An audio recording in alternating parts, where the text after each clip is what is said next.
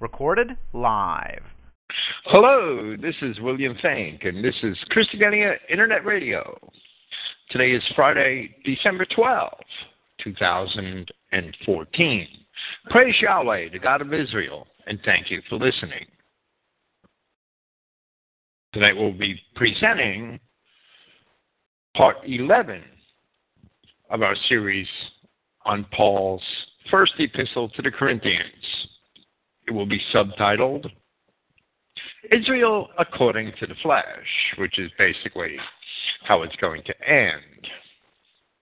It can be imagined that if Paul of Tarsus had sat down and wrote a book explaining the biblical and historical foundations of his Christian teachings and why he had taken the gospel of Christ exclusively to the nations of Europe and Anatolia, that the introductory chapter of that book may include some of this very language found here in 1 Corinthians chapter 10, but it would also include the language found in Romans chapters 4 and 9, and then in Hebrews chapter 8.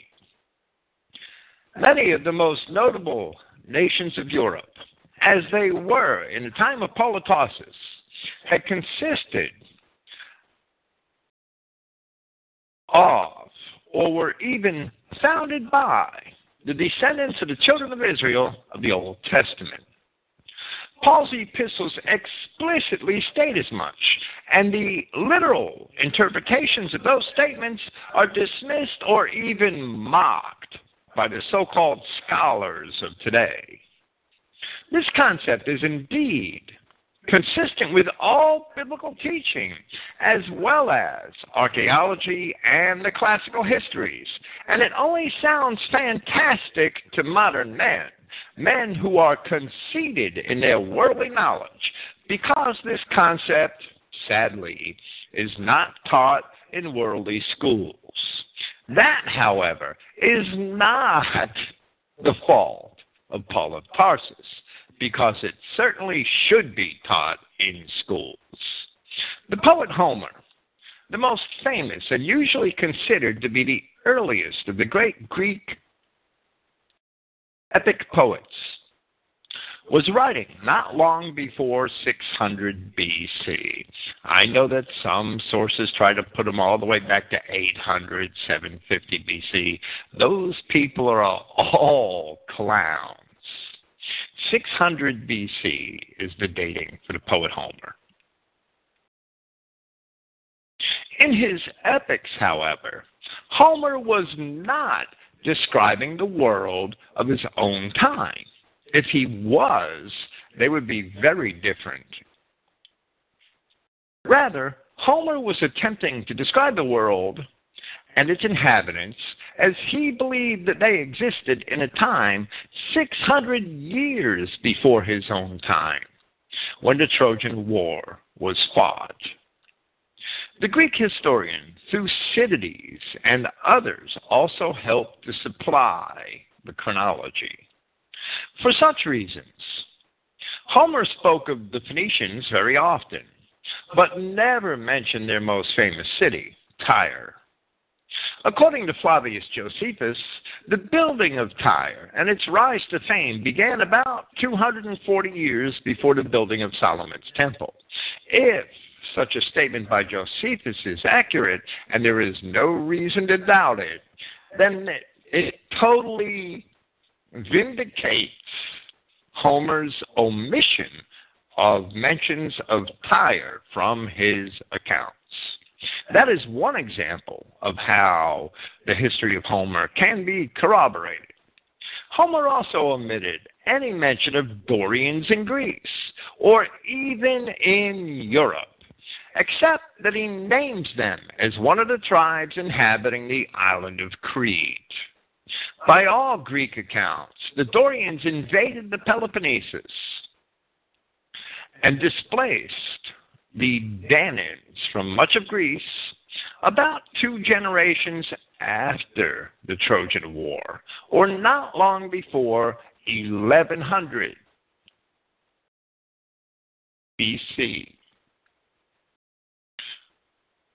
the great kings of the Bible, David, Solomon, and Hiram of Tyre, had not yet been born.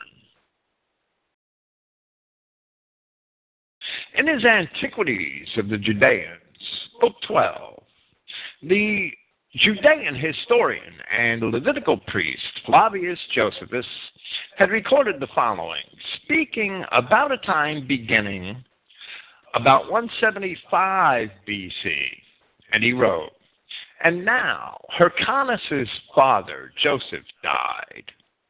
He was a good man and of great magnanimity, and brought the Judeans out of a state of poverty and lowliness to one that was more splendid.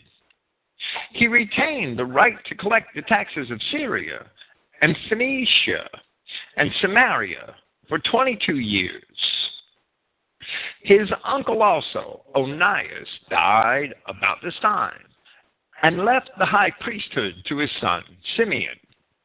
And when he was dead, Onias, his son, succeeded him in that dignity. To him it was that Arius, king of the Lacedaemonians, sent an embassy with a letter, the copy whereof here follows." Josephus, Antiquities, 225 we started. 224, I'm sorry. "Arius, king of the Lacedaemonians, to Onias sends greetings. We have met with a certain writing, whereby we have discovered that both the Judeans and the Lacedaemonians are of the same family, and are derived from the kindred of Abraham. It is but just, therefore, that you, who are our brethren, should send to us about any of your concerns as you please. We will also do the same thing, and esteem your concerns as our own, and will look upon our concerns as in common with yours. Demodocles, who brings you this letter, will bring your answer back to us. This letter is foursquare, and the seal is an eagle with a dragon in his claws. And these," back to Josephus, "and these were the contents of the letter which was sent from the king of the Lacedaemonians.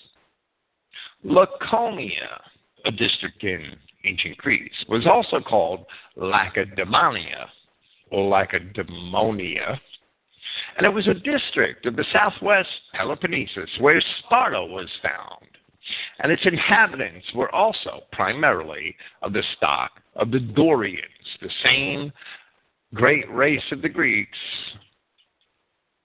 which had founded Corinth. Of course, there were Ionian Greeks and Danaan Greeks and Pelasgian Greeks and other sorts of Greeks that they had broken off in splinter groups from those. Later on, there were Argives. Athenians were Ionians. Greek was not a race. It was a culture, a language, a civilization. The tribes were the races of Greece. And they had at diverse times come to Greece by their own accounts and had different points of origin, even though they were all ultimately the same, of the same race, the race of Adam. Because of the ravaging of the temple and the wars with the Syrians, which began around that same time, this letter from Arius of Lacedaemonia was not answered for several years.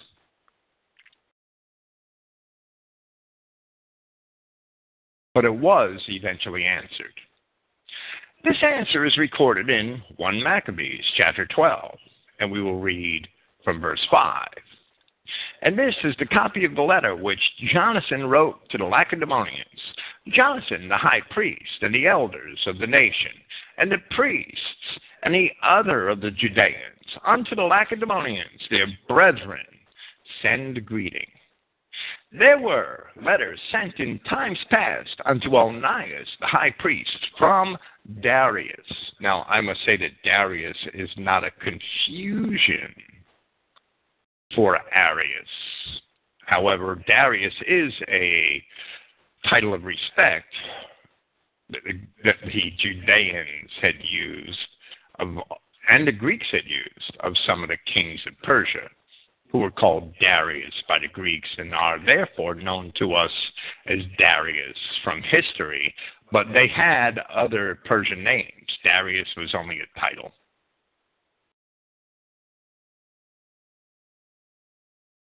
There were letters sent in times past unto Onias, the high priest, from Darius, who reigned then among you, to signify that you are our brethren, as the copy here underwritten does specify. At which time Onias entreated the ambassador that was sent honorably, and received the letters, wherein declaration was made of the league and friendship.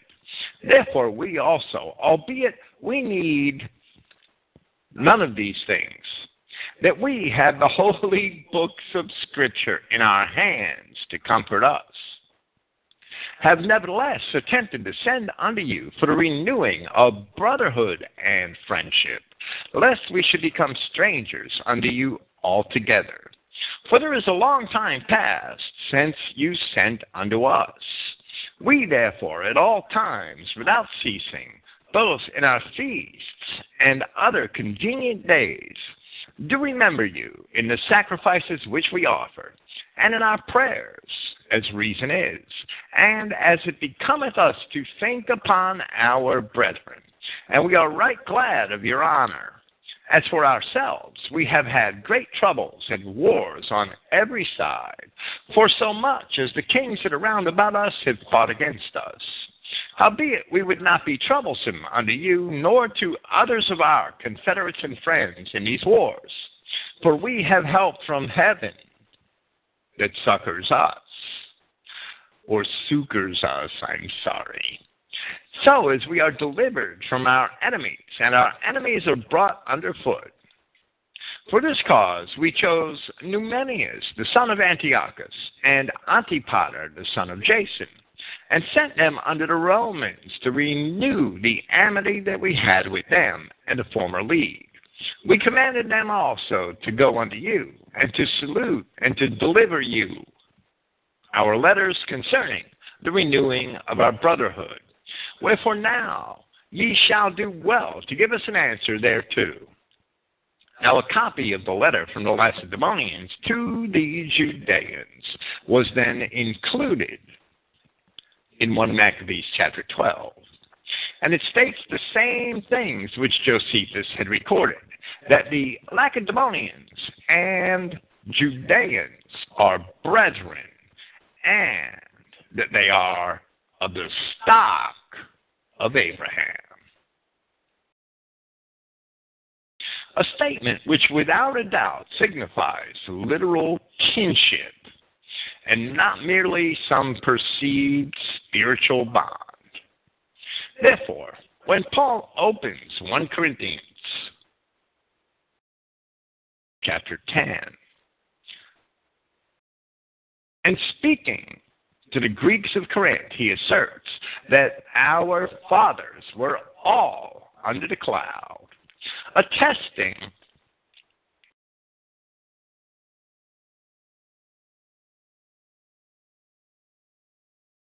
that the ancestors of the Corinthians were in the Exodus, as well as his own ancestors. There are several historical witnesses verifying his assertion, and we find that Paul must indeed be taken seriously.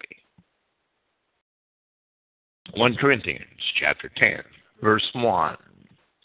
Now I do not wish you to be ignorant, brethren, that our fathers were all under the cloud, and all had passed through the sea, and all up to Moses had immersed themselves in the cloud and in the sea. The cloud being the presence of Yahweh leading the children of Israel up out of the land of Egypt. And all had eaten the same spiritual food, and all drank the same spiritual drink. For they drank of an attending spiritual rock, and that rock was Christ. That word same is here twice, and it's missing in some manuscripts or the others. It's really not that important. If the poet Homer imagined the Dorians to have been on Crete and nowhere else in Greece or in Europe, 2 generations before they had invaded the Peloponnese, circa 1100 BC. And if the ancient records of the Dorians, as well as those of the Judeans, admit that the Dorians are of the stock of Abraham, then the only logical conclusion is that the Dorians had settled in Crete from their original home in Palestine, ostensibly in Dor, the city on the coast of Manasseh, and then later that they moved on to invade Greece. Only this could explain how the assertions which Paul of Tarsus makes here are true. For this, Paul has a circumstantial witness in the ancient history leading up to and including the epic poetry of Homer. And he has 2 surviving material witnesses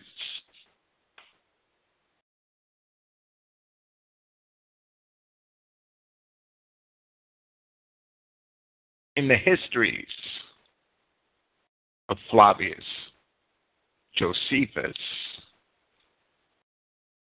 and 1 Maccabees. In this understanding, we also see one portion of the fulfillment of the ancient prophets of Israel, that the seed of Abraham had indeed become many nations, and that the lost sheep of Israel had indeed wandered over every mountain by the time of the prophet Ezekiel, Ezekiel chapter 34.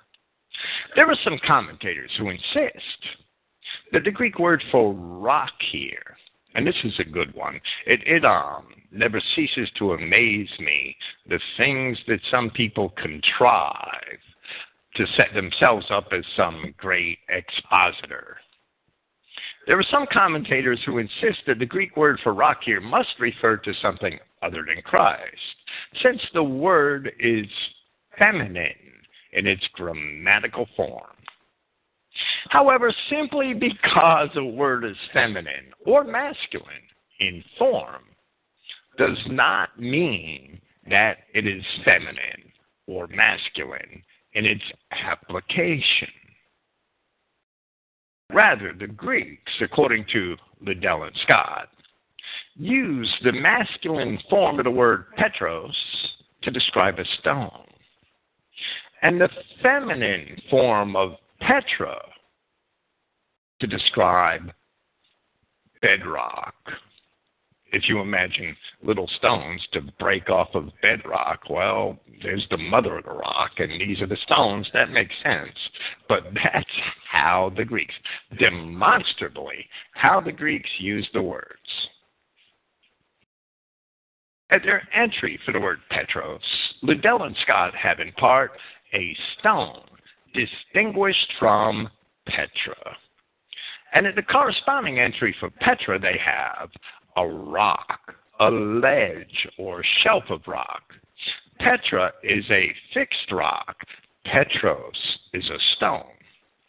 The commentators who protest that Petra is feminine take advantage of the Greek usage in an attempt to claim that the rock in the desert that Paul mentioned here is really the church or the ecclesia. the assembly of the children of Israel. However, if we look at the Septuagint and the Masoretic text, the entire congregation of Israel in the desert was commonly referred to as the ecclesia. And to assert that the rock which nourished them in the desert was the same ecclesia is to assert that the children of Israel saved themselves from Egypt. And that assertion is as ridiculous applied to the Exodus as it would be applied to prophecy today. The children of Israel can't save themselves from anything. Indeed, the rock which nourished them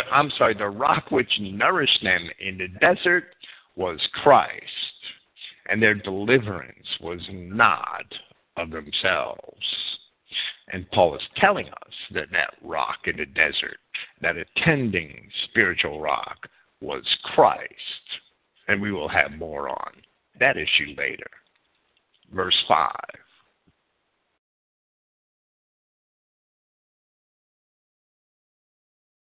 Yet, with the greater number of them, Yahweh had not been pleased, for they had been thrown down in the desert. But these had become models for us not to become desirers of evil, just as they also in that place had desired. Reflecting upon the relationship of a man or a woman to his ancestors, in this case, a child to their ancestors, Paul said in 1 Timothy chapter 5, "But if any widow have children or nephews, let them first learn to show piety at home and to requite their parents, for that is good and acceptable before God." Now, that's the King James Version. However, in order to better illustrate the meaning of what was being said, we will quote the passage from the Christogenea New Testament, which says, "And if any widow has child or grandchild, they must first learn piety at home and to return compensation." That's what requite means, to pay back. And to return compensation to their ancestors. Ostensibly, Paul is saying that one returns compensation to one's ancestors by living piously. Because if one is indeed a child of God, one's very existence was made possible by the piety of one's ancestors, so you pay it back. If you're a child of Israel here in the world today, you're here because whether they did it consciously or not doesn't matter. Hundreds of generations of your ancestors obeyed the law of God. If you're a bastard, well, you have your parents to blame. Paul tells the Corinthians in a different way here what he had later told the Romans in chapter 15 of his epistle to them.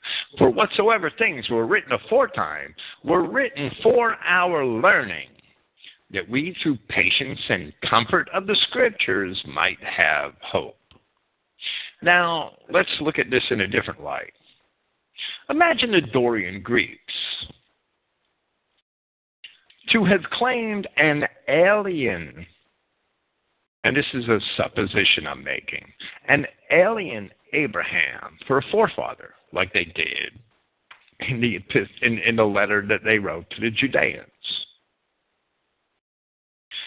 And imagine the Dorian Greeks to have accepted an alien faith in the gospel of Christ, if they were anything other than Israelites.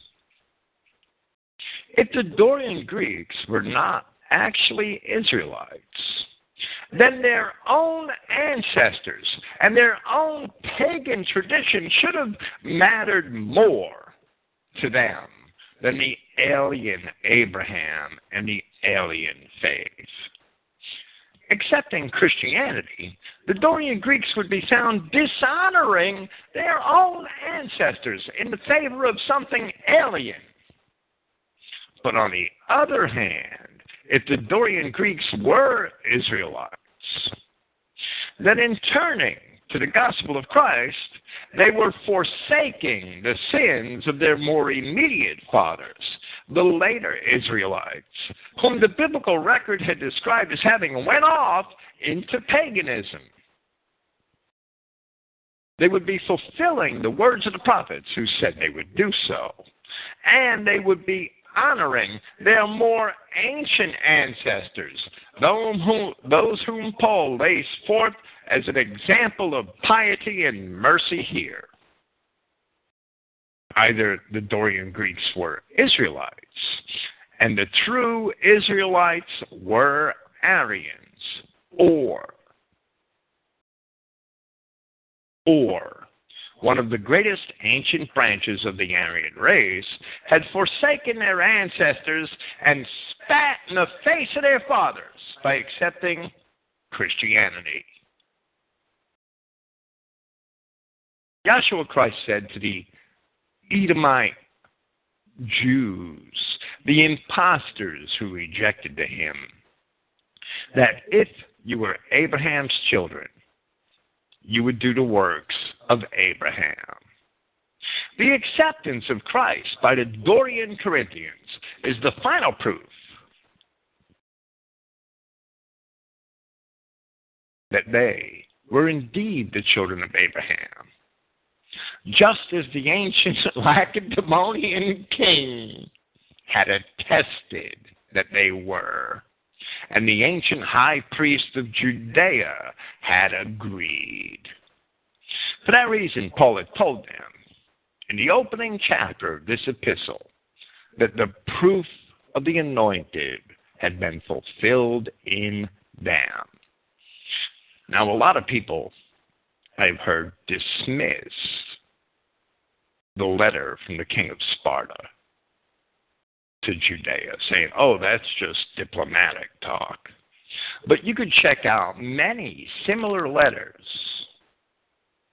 recorded by Josephus to various governments, between various governments and the high priest of Judea, and none of them had that language. None of them say that they were the offspring of Abraham.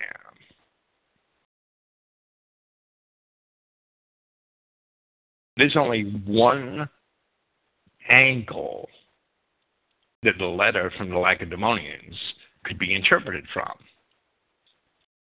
and that is to understand that the Dorians were indeed of the stock of Abraham.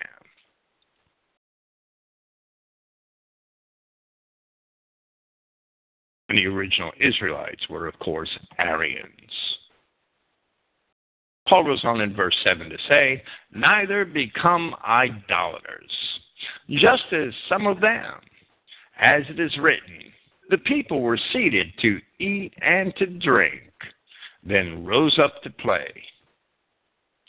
Here Paul quotes from Exodus chapter 32, which records the first major departure of the people from the promises which they had very recently made at Mount Sinai.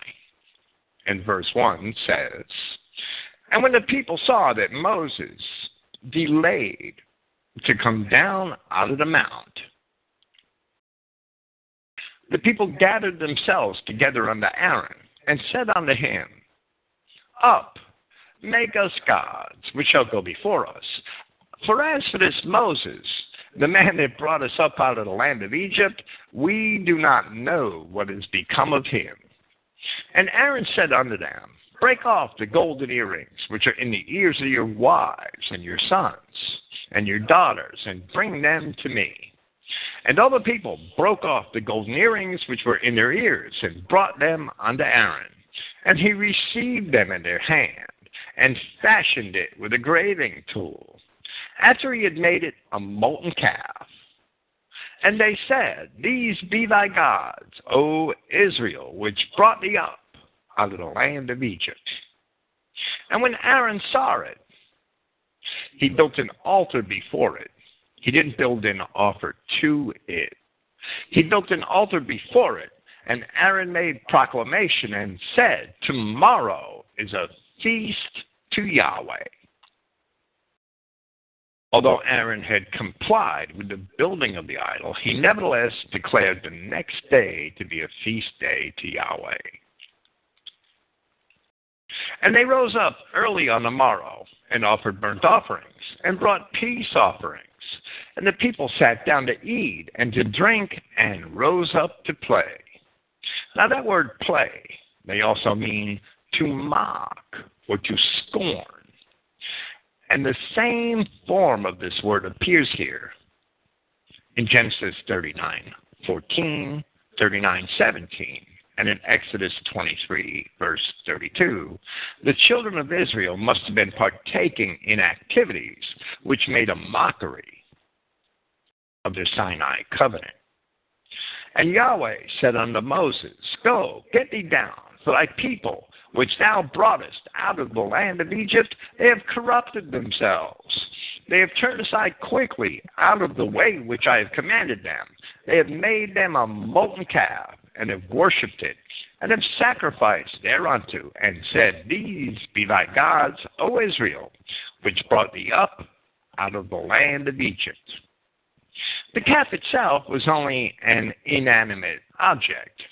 However, the mockery and the activities associated with the worship of the calf, they were the real sin, which later in the account are only described so far as dancing. From Exodus 32, speaking of Moses, "And it came to pass, as soon as he came nigh into the camp, that he saw the calf and the dancing. And Moses' anger waxed hot, and he cast the tables out of his hands," referring to the tablets, "and broke them beneath the mount." However, it is even later made evident that there was more involved than mere dancing in verse 25 of that chapter. "And when Moses saw that the people were naked," they were doing more than dancing. "And when Moses saw that the people were naked, for Aaron had made them naked unto their shame among their enemies, then Moses stood in the gate of the camp and said, Who is on Yahweh's side? Let him come unto me.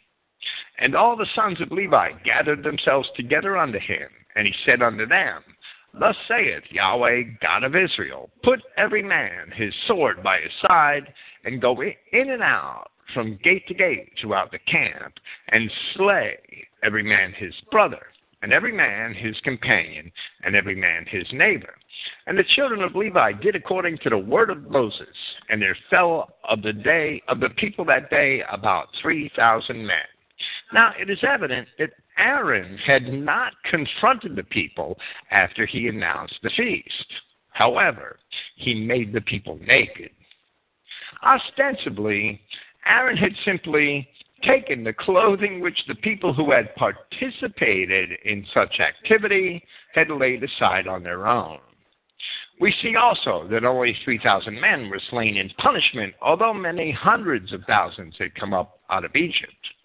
A small percentage of sinners can cause the downfall of a large nation when those sins are permitted by the balance of the people. But there was more than just dancing, because the people had no clothes. Verse 8, "Neither should we commit fornication, just as some of them had committed fornication. And in one day, 23,000 had fallen." This can only be a reference to the episode in the book of Numbers where the children of Israel had committed whoredom with the daughters of Moab. Here, there is a discrepancy between Paul's 23,000 and the 24,000 figure given at Numbers 25:9 in both the Masoretic text and the Septuagint. The line did not survive in the Dead Sea Scrolls, so we don't know. The Greek manuscript, known as Minuscule 81, which is dated to 1044 AD and stored in the British Library, and also several of the Vulgate and Syriac manuscripts, as well as some copies of the manuscripts of the majority text, seem to have corrected Paul's figure here to match the one in Numbers 25. The reason for Paul's discrepancy can only be conjectured, but we must note, and this is important to me anyway, we must note that those who have examined it while criticizing the details seem to overlook the most important aspect of this citation. They love to correct Paul, but they don't have a clue what he's saying. Paul's intended use of the term for fornication is to describe the joining of the sons of Israel to women of another tribe. Therefore, as Jude asserts that fornication is the pursuit of strange or different, because the Greek word heteros really means different flesh, Paul also asserts that fornication is race mixing. He's calling this event in Numbers 25 fornication.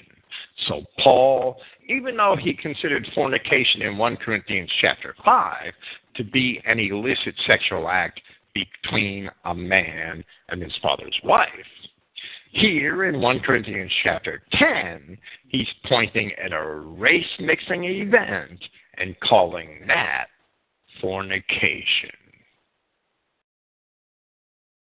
The event to which Paul refers is described in Numbers chapter 25.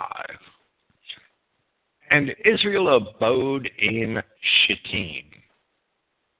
And the people began to commit whoredom with the daughters of Moab.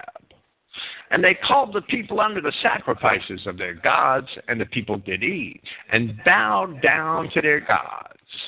And Israel joined himself unto Baal Peor. And the anger of Yahweh was kindled against Israel. And Yahweh said unto Moses, take all the heads of the people, and hang them up before Yahweh against the sun, that the fierce anger of Yahweh may be turned away from Israel. And Moses said unto the judges of Israel, slay ye every one his men that were joined unto Baal Peor. And behold, one of the children of Israel came and brought unto his brethren a Midianitish woman in the sight of Moses, and in the sight of all the congregation of the children of Israel, who were weeping before the door of the tabernacle of the congregation. And when Phinehas, the son of Eleazar, the son of Aaron, the high priest, saw it, he rose up from among the congregation and took a javelin in his hand. And he went after the man of Israel into the tent and thrust both of them through, the man of Israel and the woman through her belly. My bet is he stabbed the man of Israel through his lower back. So the plague was stayed from the children of Israel. The children of Israel were commanded at Mount Sinai to be a separate and holy people, holy meaning separated and dedicated to God. This concept is first seen in Exodus chapter 19. Now therefore, if you will obey my voice indeed and keep my covenant, then shall you be a peculiar treasure unto me above all people. For all the earth is mine, and you shall be unto me a kingdom of priests and a holy, a set apart and dedicated to God, and a holy nation. These are the words which thou shalt speak unto the children of Israel. This commandment stands today, as the Apostle Peter invoked it in his epistles to the dispersed tribes of Israel. In 1 Peter chapter 2, and he said, but you are a chosen race, a royal priesthood, a holy nation, a peculiar people, that you should show forth the praises of him who has called you out of darkness into his marvelous light.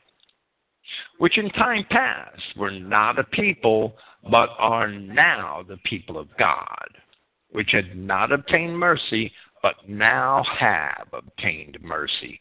Peter in that verse cites Hosea in a prophecy which refers to the punishment and reconciliation of the children of Israel, and upholds the commandment for them to be a separate and holy race, a separate and holy people in Christ.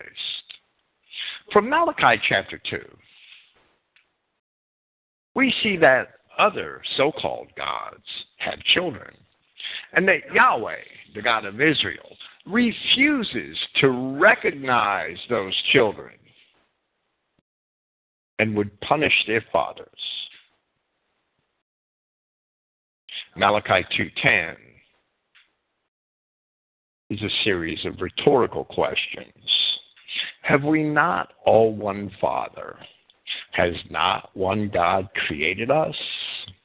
Why do we deal treacherously, every man against his brother, by profaning the covenant of our fathers? Malachi 2:11 explains the situation posed by the three rhetorical questions in verse 10. Judah has dealt treacherously, and an abomination is committed in Israel and in Jerusalem. For Judah has profaned the holiness of Yahweh, who he loved, and has married the daughter of a strange God. How could we all have one God that created us? Judah has married the daughter of a strange God. Yahweh will cut off the man that does this, the master and the scholar, out of the tabernacles of Jacob, and him that offers an offering unto Yahweh of hosts. Judah had married a Canaanite woman, the daughter of a strange God. Looking at the history of the Canaanite people, we see from Genesis chapter 15 that they had mingled themselves with the Kenites, the Rephaim giants, and other tribes which had not descended from Noah. Yahshua Christ himself, in his discourse with the Canaanite and Edomite Jews who opposed him, explained this when they made the same claim of which Malachi prophesied, and they asserted in John 8:41 that we be not born of fornication, we have one Father, even God.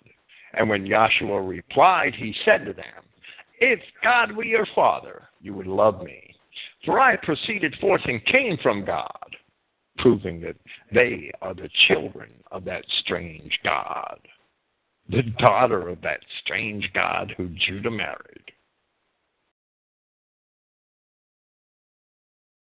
If God were your Father, you would love me, for I proceeded forth and came from God. Neither came I of myself, but he sent me. Malachi 2:10. Let's go back to Malachi 2:10. Have we not all one Father? Has not one God created us? Why do we deal treacherously, every man against his brother? Back to John 8:42. If God were your Father, you would love me, for I proceeded forth and came from God. True brothers do not hate each other. They love each other. Neither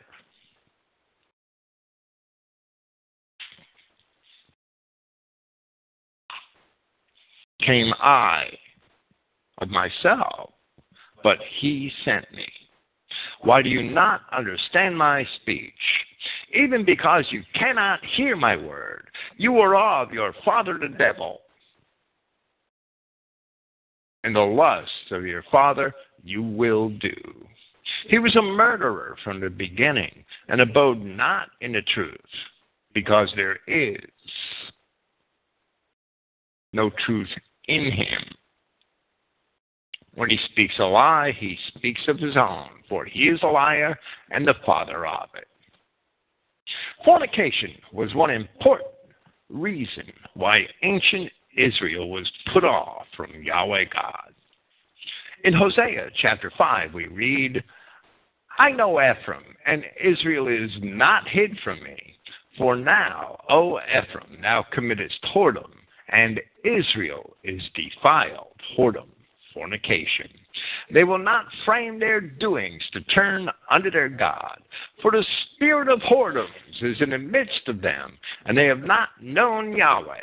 And the pride of Israel does testify to his face. Therefore shall Israel and Ephraim fall in their iniquity. Judah also shall fall with them. They shall go with their flocks and with their herds to seek Yahweh, but they shall not find him. In times past you were not a people. He has withdrawn himself from them. They have dealt treacherously against Yahweh, for they have begotten strange children. Now shall a month devour them with their portions.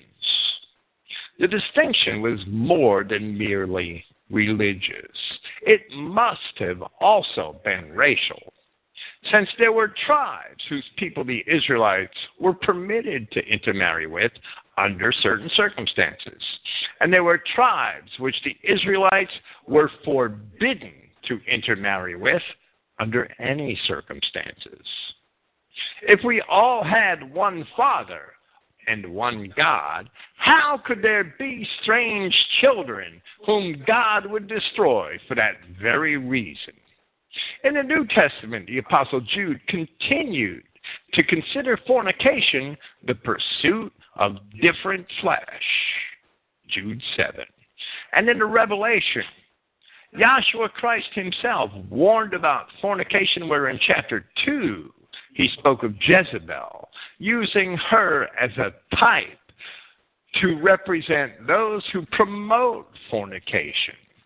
Revelation 2:20. Notwithstanding, I have a few things against thee, because thou sufferest that woman Jezebel. You allow that woman Jezebel, who calls herself a prophetess, to teach and to seduce my servants to commit fornication. The church is being reprimanded for allowing somebody in their congregation to teach people that they can commit fornication. That describes just about every mainstream Judaized church today. Every single damned one of them. Yeah, I call them damned because that's just what they are. They've damned themselves. They're facing damnation. It's not a curse. It's the truth. And this is a message to the church of Thyatira. And I gave her space to repent of her fornication. And she repented not. Behold, I will cast her into a bed, and them that commit adultery with her into great tribulation, except they repent of their deeds. And I will kill her children with death.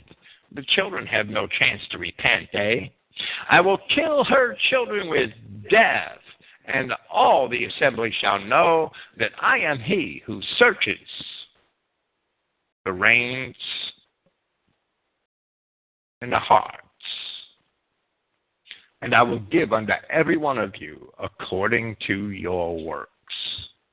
Many Judaized pseudo-Christians love to claim that the New Testament Jesus is loving and kind, unlike that mean-spirited, murderous God of the Old Testament. Most of these idiots have never read either testament. Just like the God of the Old Testament, to whom Jesus so often refers, Jesus himself will kill the children of race mixers. They shall not see the kingdom of heaven. and they have no room to repent. The race mixers have room to repent, but he doesn't give that opportunity to the children. He says, I will kill her children with death. Every bastard child in creation can be considered a child of Jezebel. For that reason, Paul warns against fornication in relation to Numbers chapter 25, not merely to idolatry. For the children of Israel were described as committing whoredom with the daughters of Moab, not with their gods, with the daughters of Moab, and only after as having joined themselves unto Baal-peor. In the ancient world, fornication and idolatry went hand in hand. Unbeknownst to most so-called Christians today, race mixing is also idolatry as well, as Christ himself professes in Revelation chapter 2.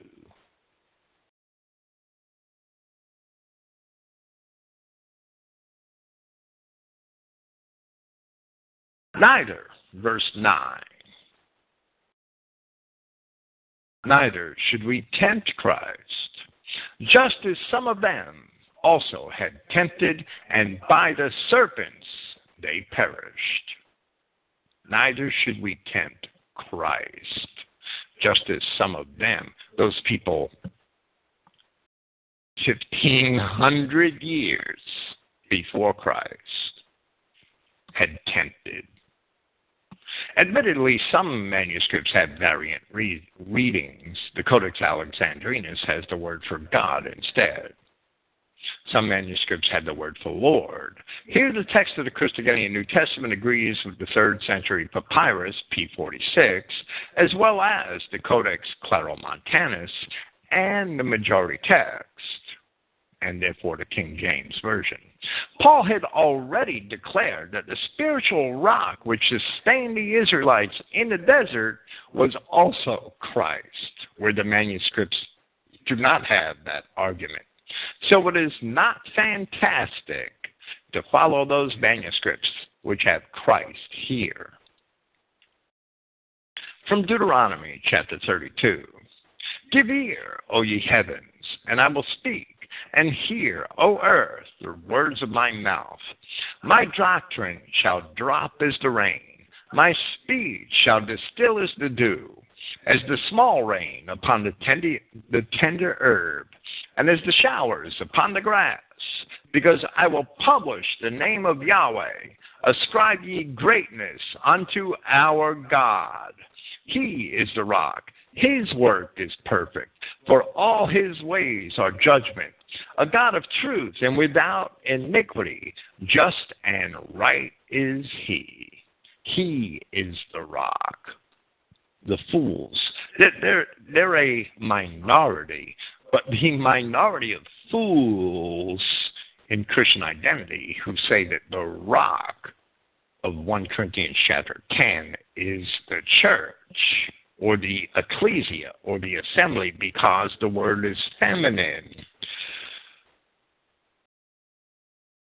Deny the plain truth in Deuteronomy 32:4, right?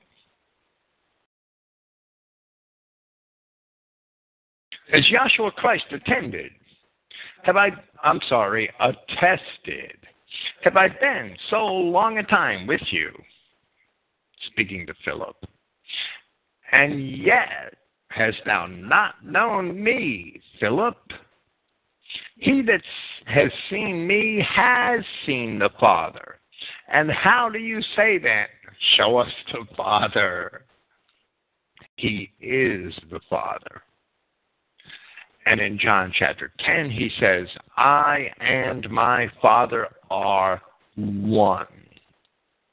There's a certain clown that calls himself a Christian identity pastor. He's really a Jew from Chicago who denies oneness. Well, Christ didn't say, I and my Father are two. The Old Testament says Yahweh was the rock in the desert. Paul of Tarsus says that Christ was the rock in the desert. Why? Because Christ said, I and my Father are one. In the case of God, 1 plus 1 equals 1.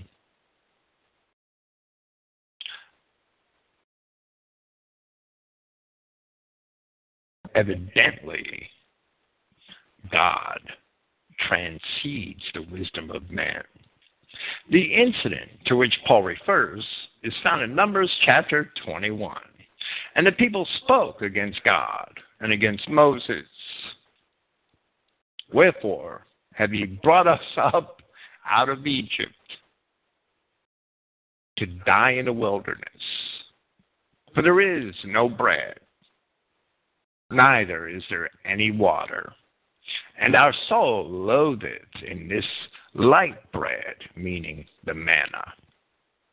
And Yahweh sent fiery serpents among the people, and they bit the people, and much of the people of Israel died. I'm sorry, I meant to say that God transcends the logic of man, where 1 plus 1 equals 1. Paul goes on to say, neither should you mutter, just as some of them had muttered, and by the destroyer they perished. That destroyer is a different word than the Apollyon we see in the Revelation. The Greek word for destroyer here is holothroutes. And that's a word which is only found here in surviving Greek literature. Secular, biblical, doesn't matter. It's only found here in Paul, although other forms of the same word are, indeed, much more common. We read in Numbers chapter 14 from verse 26, and Yahweh spoke unto Moses and unto Aaron, saying, how long shall I bear with this evil congregation, which murmurs against me?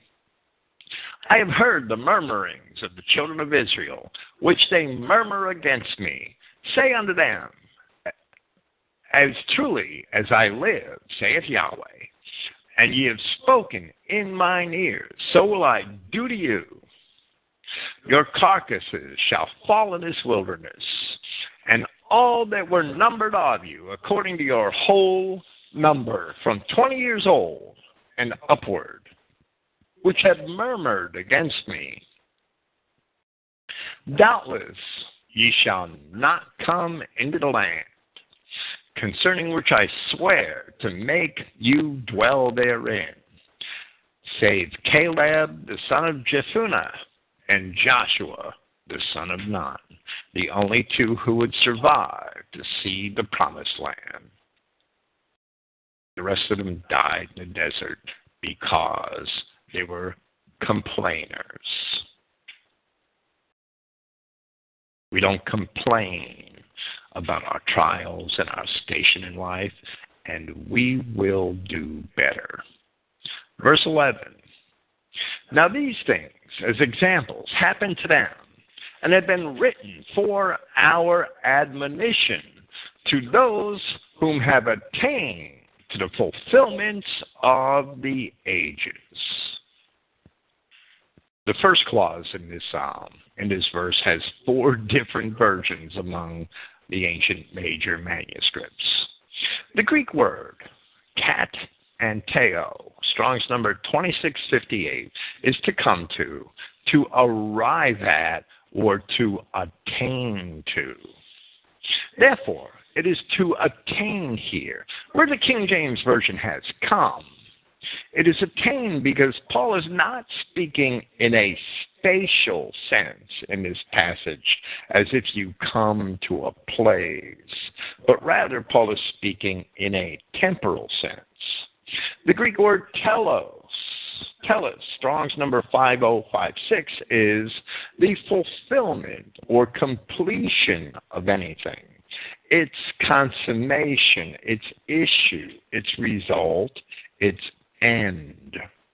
So the word being in a plural here And having a definite article, it is rendered as the fulfillments, where the King James Version has the ends. Finally, in the New Testament, the King James Version is translated the Greek word ahion. Strong's number 165. Ahion or aeon, from which we get the English word eon. This word was translated in the King James Version as world 39 times. And the related word, ahionios, is world 3 times in the King James. Yet, ahion means a period of existence and age. And the word ahionios means lasting for an age, eternal. Of these 42 occurrences, 25 are in the Epistles of Paul, according to Strong's Concordance. The word ahion could not possibly refer to the planet or world, as the term is so wrongly interpreted today. It can only refer to a period of time.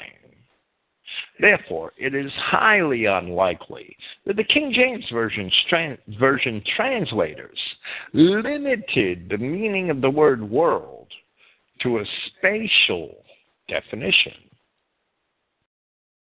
Rather, originally, the word world, if we go back before the King James translators to Old and Middle English, the word world was derived from 2 ancient Saxon words meaning man, were, and age, ald, world, world.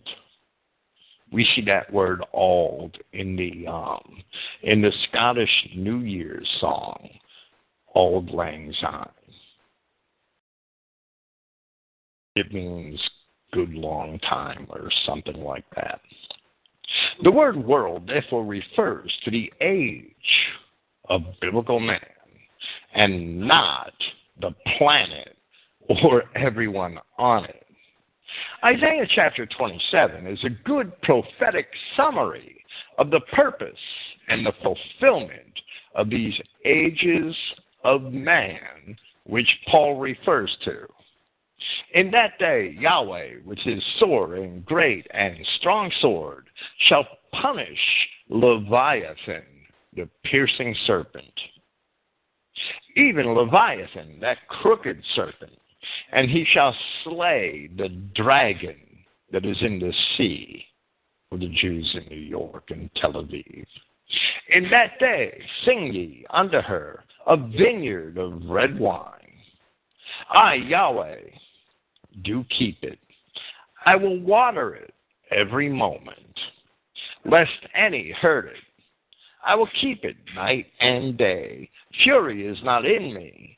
Who would set the briars and thorns against me in battle? The other people. I would go through them. I would burn them together. Or let him take hold of my strength, that he may make peace with me. And he shall make peace with me. He shall cause them that come out of Jacob to take root.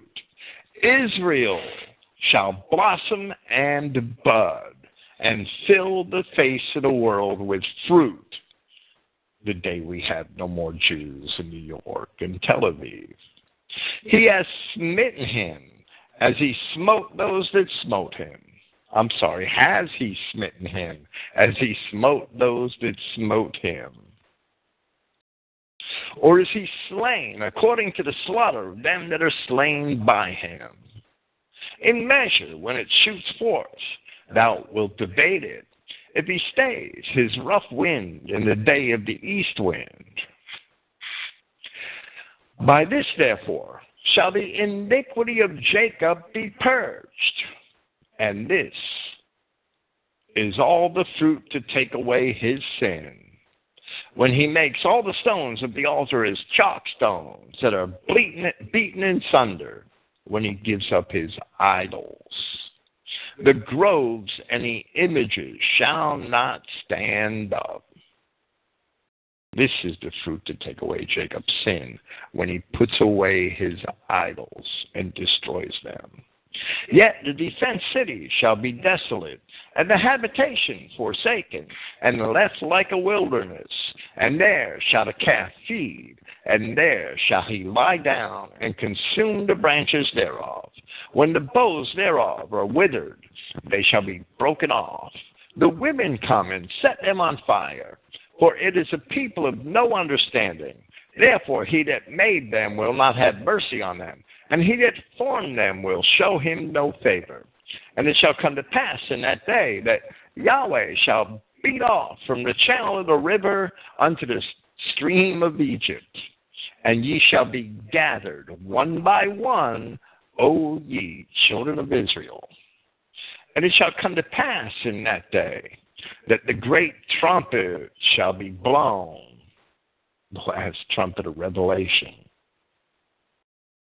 And they shall come, which were ready to perish in the land of Assyria, and the outcasts in the land of Egypt, and shall worship Yahweh in the holy mount at Jerusalem.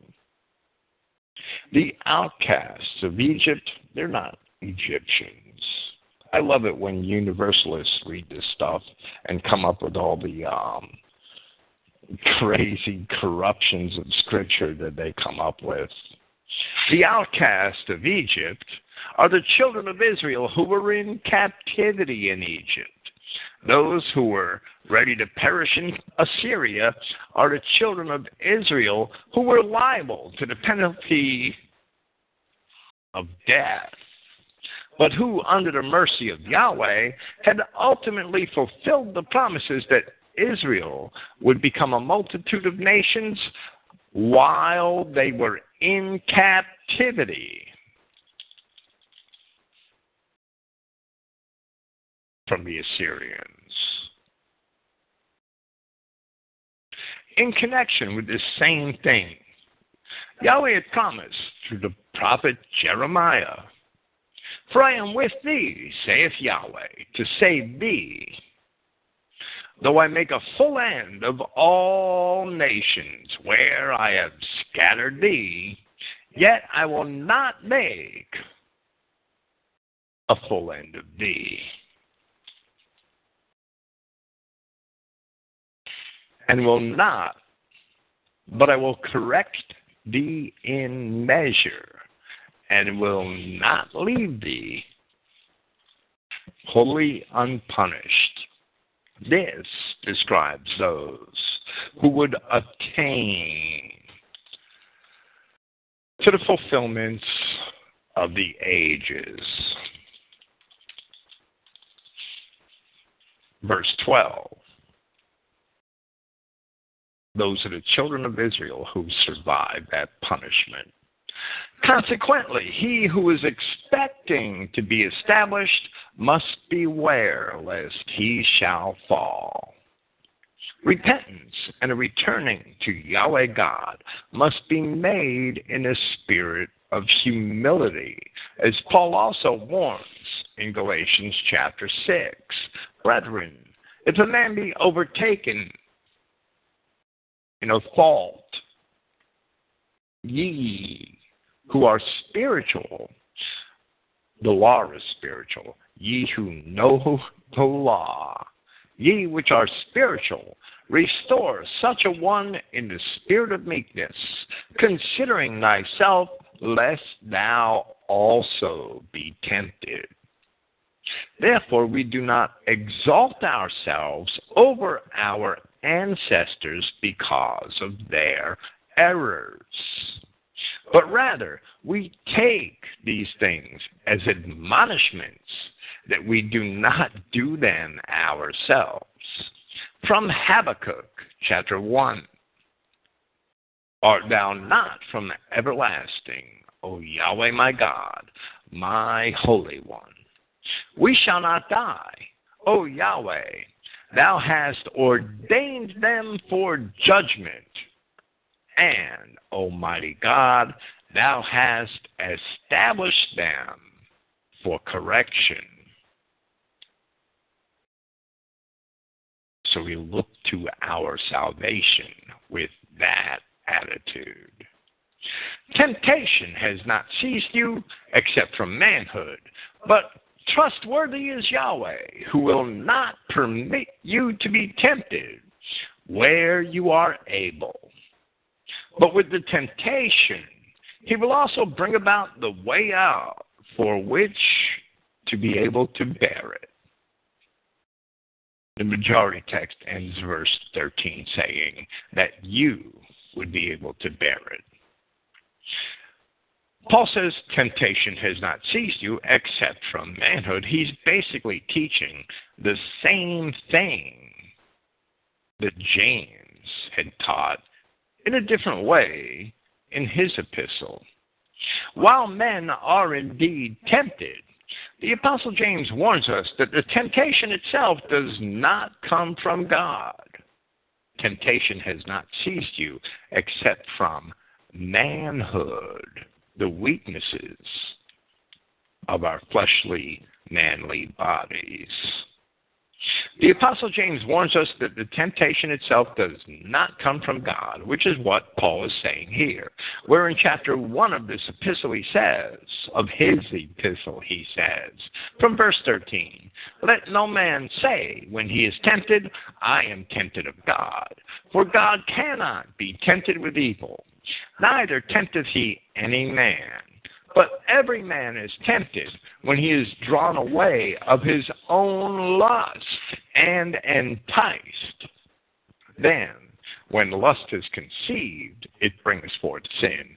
And sin, when it is finished or when it is accomplished, brings forth death, judgment under the law.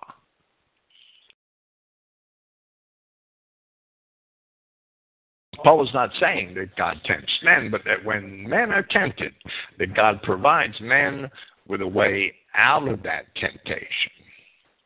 Of course, it goes without saying that a man must turn to God in order to find that way out. Paul refers to the same thing in Hebrews chapter 4, where he says, seeing then that we have a great high priest that is passed into the heavens, Jesus, the Son of God, let us hold fast our profession. For we have not a high priest which cannot be touched with the feelings of our infirmities, but was in all points tempted like as we are. The temptations of the world tormenting the flesh of the manly body. But in all points tempted, like as we are, yet without sin. Let us therefore come boldly unto the throne of grace, that we may obtain mercy and grace to help in time of need. In other words, God will also bring about the way out. Grace to help in time of need. We have to turn to Christ when we're tempted and pray that He afford us with the strength to overcome that temptation. If we don't turn to Christ, well, look at the world. That's where we also are heading. On which account, my beloved ones, flee from idolatry. As to those who are prudent, I speak. You determine that which I say. The command to flee from idolatry is clear. And Paul has illustrated the reasons why it is necessary to do so. Yet here Paul's address, as to those who are prudent, I speak. Paul's address to the prudent must refer to the arguments concerning the fellowship of Christ, which he is about to make. The cup of eulogy which we bless, is it not fellowship of the blood of Christ? That word eulogy really means blessing, the cup of blessing which we bless. You meaning good, logos meaning speech, good speech. When you wish somebody well, when you speak kindly to your brother, you're actually blessing him. When you bless him, when you speak to him with good, kind, heartful words, you're blessing him, even if you're not using church language. The cup of eulogy which we bless, is it not fellowship of the blood of Christ? The wheat bread which we break, is it not fellowship of the body of Christ? The Greek word, artis, Strong's number 740, is literally and properly translated as wheat bread here. The Greeks had other words for bread of different types, like krithis is barley bread. It's simply loaf in verse 17, which follows, two occasions. When the word appears elsewhere in Paul's epistles, it is wheat bread, sometimes bread, or wheat loaf, Hebrews 9:2, in the Christogenea New Testament. That's because we translate the word literally in order to illustrate the folly of what some cults perceive to be communion, which is centered around temple rituals and the serving of these little, that I actually, when I was a child in Catholic school, thought they were pretty damn disgusting, these little paper-like wafers. And those things are quite contrary to the communion of the gospel accounts and of Paul's admonitions and instructions in his epistles, where it is evident that communion is what Christians should share in common every day, every meal, every moment. The bread is not the literal body of Christ. That's Catholic hocus pocus. The bread is not somehow magically transformed into the body of Christ, since even after it is blessed and broken, it is still wheat bread. Likewise, the wine, filling the cup of eulogy or blessing, is not the literal blood of Christ. That's crazy. Rather, the sharing of bread and wine is in the fellowship of the blood and body of Christ. And Christians should share their blessings in common with one another for the reason which Paul is about to state in verse 17. Because one loaf, one body, we the many are, for we all partake from the one loaf.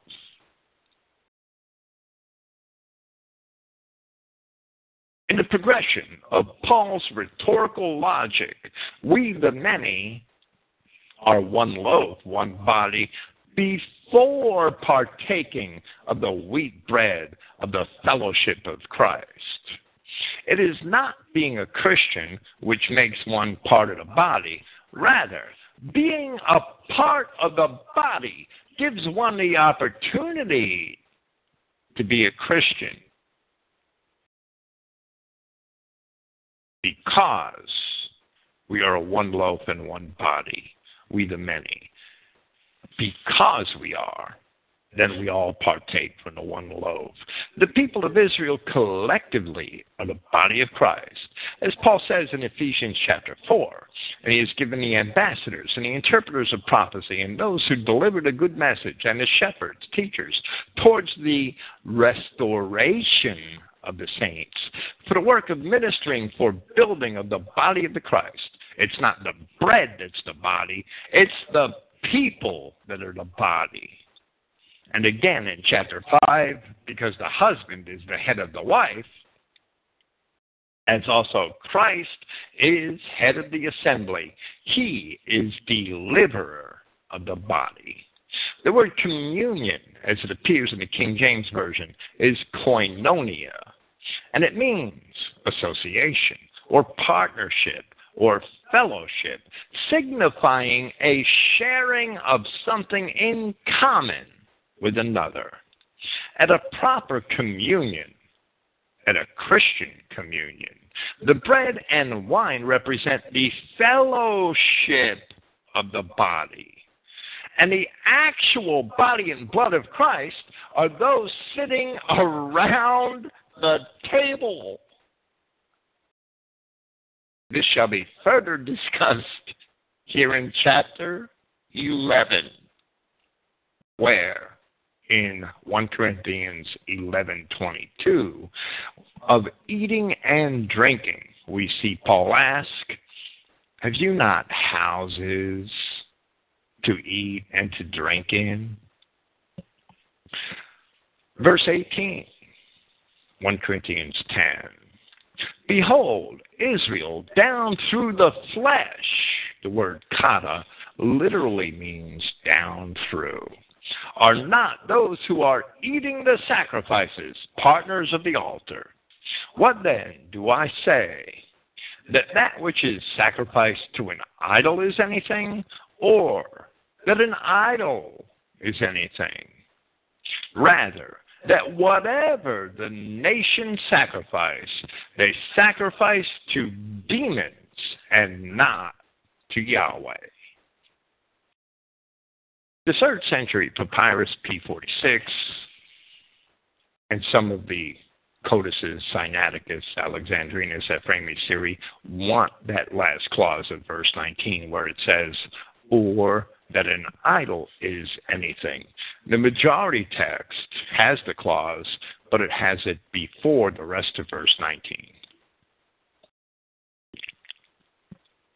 Now the codices Vaticanus and Claromontanus have the first clause of verse 20 to read, rather, that whatever they sacrifice, it's still referring to Israel down through the flesh.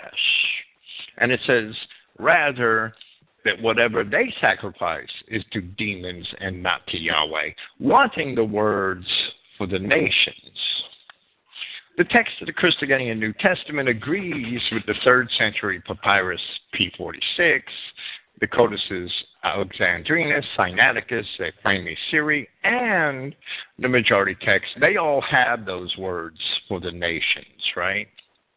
The phrase ta ethne is the nations, ethne being the plural of ethnos, Strong's number 1484. It's not the heathen or the Gentiles in the Christogenea New Testament, it's the nations. Other translations have heathen or Gentiles, but the result is the same. Israel, according to the flesh, Israel down through the flesh, they're the Gentiles. It says it right there in the King James Version, 1 Corinthians 18 and 20.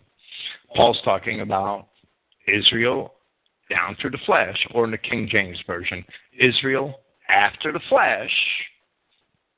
They are the subject, and he says, whatever the Gentiles sacrifice, they sacrifice to demons. So Paul is saying in the King James Version that Israel, after the flesh, they're the Gentiles.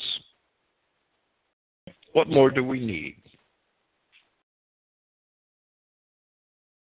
Even without the phrase, the nations, it is quite clear that the scope of the statement concerning idolatry is in reference to the genetic, authentic children of Israel. As it says in verse 18, that the subject is Israel down through the flesh. The King James wrote Israel after the flesh. And another way to say the same phrase is Israel according to the flesh. The same Greek phrase, kata sarka, kata meaning kata is a preposition in Greek. It means down through, or according to, or after. Sarka, sarx, is flesh.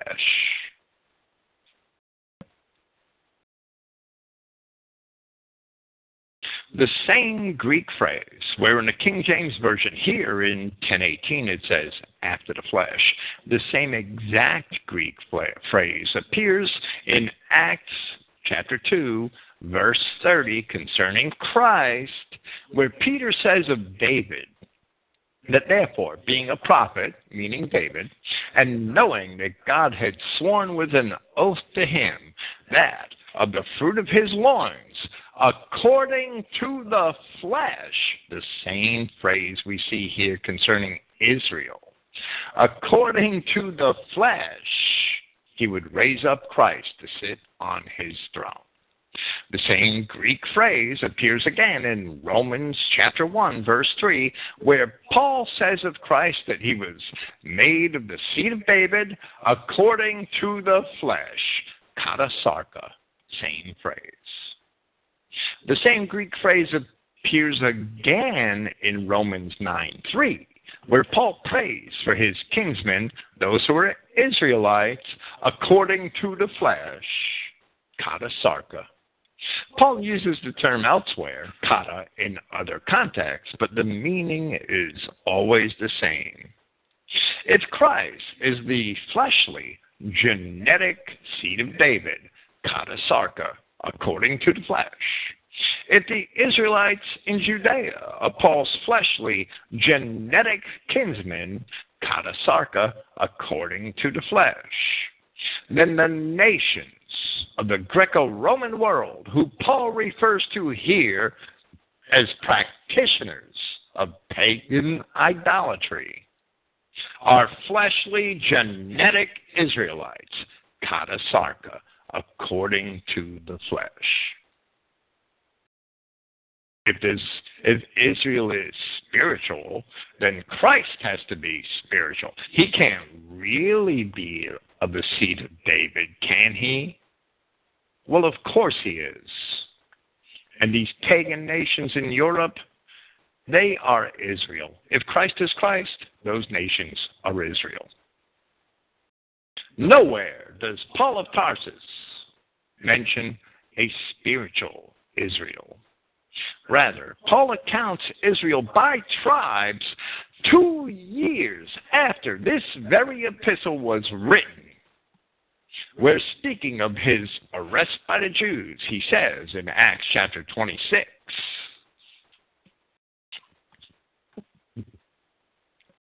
"And now I stand and am judged for the hope of the promise made of God unto our fathers, unto which promise our 12 tribes instantly serving God, night and day, hope to come." We may have written hope to attain.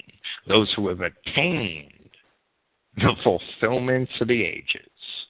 For which hope's sake, King Agrippa, I am accused of the Jews. Evidently, the Jews and the 12 tribes are two distinctly different entities. The Jews are not the 12 tribes as they claim, and as generation after generation of idiot has fallen for.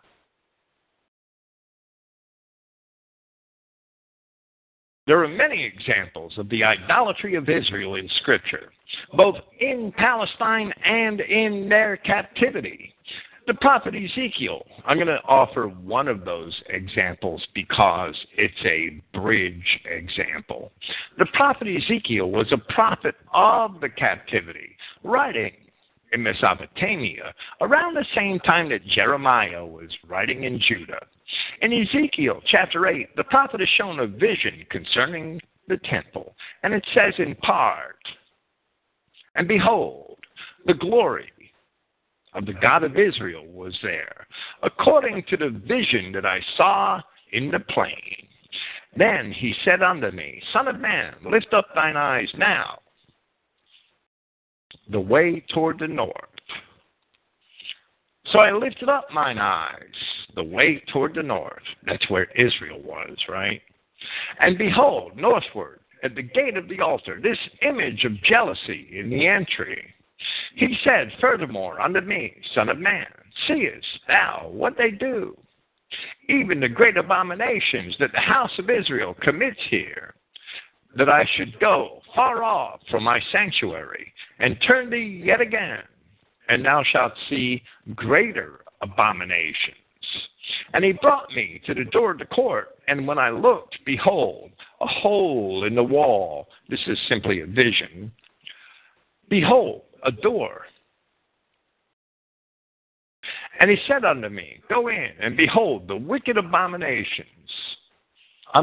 Behold, in the wall. Then he said unto me, Son of man, dig now in the wall. And when I had digged in the wall, behold, a door. And he said unto me, Go in, and behold, the wicked abominations that they do here. Now this is the temple in Jerusalem. This is a vision of the temple. So when I went and saw, behold, every form of creeping things and abominable beasts, and all the idols of the house of Israel portrayed upon the wall round about, probably a sports bar. The words of Ezekiel concerning the idols of Israel are similar to the words which Paul used to describe the Romans in chapter 1 of that epistle, because that when they knew God, they glorified him not as God, neither were thankful, but became vain in their imaginations, and their foolish heart was darkened. Professing to be wise, they became fools, and changed the glory of the uncorruptible God into an image made like to corruptible man, and birds, and four-footed beasts, and creeping things. The same thing Ezekiel saw of the children of Israel and their idols, creeping things and abominable beasts. Wherefore God also gave them up to uncleanness, speaking of the Romans, through lusts of their own hearts, to dishonor their own bodies between themselves, who changed the truth of God into a lie, and worshipped and served the creature more than the Creator, who is blessed forever. Amen. The Romans were doing the same things that Ezekiel said the Israelites were doing. Imagine that. The beginning of 1 Corinthians chapter 10, Paul had explained to them that their ancestors had been in the Exodus with Moses. We provided historical corroboration verifying Paul's statements.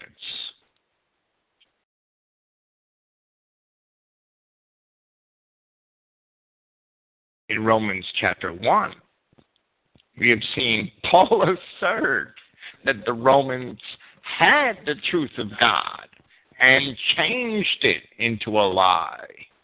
While early Roman history is not as accessible as the history of the Dorian Greeks, their own Trojan ancestors can also be traced back to the Israelites of Scripture. These are only two branches of the Aryan race, however notable.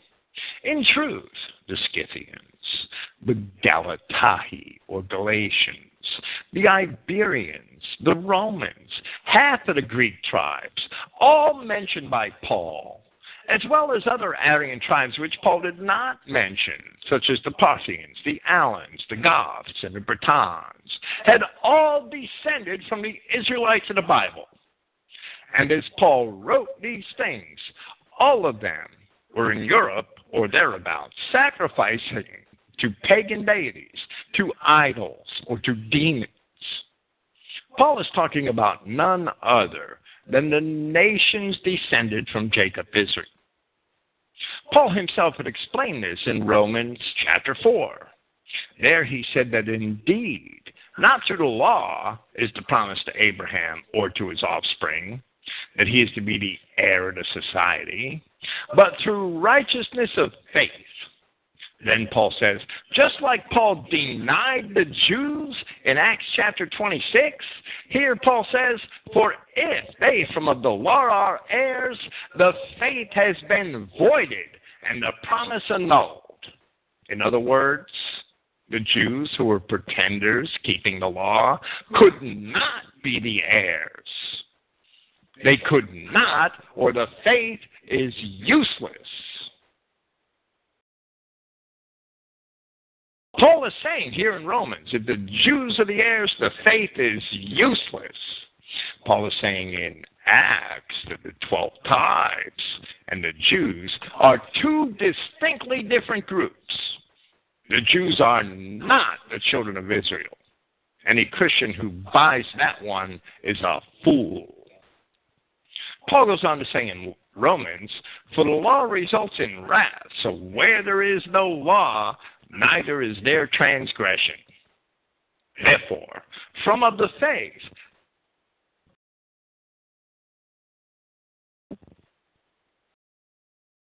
that in accordance with favor, then the promise is to be certain to all of the offspring, not to that of the law only, but also to that of the faith of Abraham, who is the father of us all. Just as it is written, that a father of many nations I have made you, before Yahweh, whom he trusted, who raises the dead to life, and calls things not existing as existing, who contrary to expectation, in expectation believed, for which he would become a father of many nations, according to the declaration, thus your offspring will be. Paul was not bringing the gospel to some spiritual Israel. Rather, Paul was bringing the gospel to the dispersions of the ancient Israelites, the seed of the promise, the nations he explains in Romans chapter 4. Israel, according to the flesh, practicing paganism in 1 Corinthians chapter 10. The fulfillment of the promise to Abraham that his offspring would become many nations was a historical reality fulfilled before the time of Christ. It was those nations descended from the patriarch Jacob who were the exclusively intended recipients of the message of the gospel. Israel according to the flesh. Since the gospel is the good news concerning the redemption of those same children of Israel. The children of Israel are according to the flesh. They come from sperm, the seed of Abraham. And there are no other children of Israel unless they are according to the flesh, reckoned by tribes right through the end of Scripture. In Acts chapter 28 by Paul, and in the revelation of Yahshua Christ in chapters 7 and 21. According to Paul of Tarsus himself in Acts chapter 26, and according to Yahshua Christ in Revelation 2:9 and in Revelation 3:9, none of these were Jews. As Paul says in Romans chapter 9, the quotes from the prophet Jeremiah in Hebrews chapter 8, the covenants and the promises, the law and the glory, the sonship and the service of God are all exclusively for those same children of Israel according to the flesh. And we will leave tonight with this thought. Praise Yahweh. Thank you for listening. We will continue next Friday with 1 Corinthians chapter 10. Tomorrow evening, Isaiah chapter 56, and some other things I have to get off my chest. Sunday afternoon, Sven Longshanks. usury in Europe. Praise Yahweh. Good night.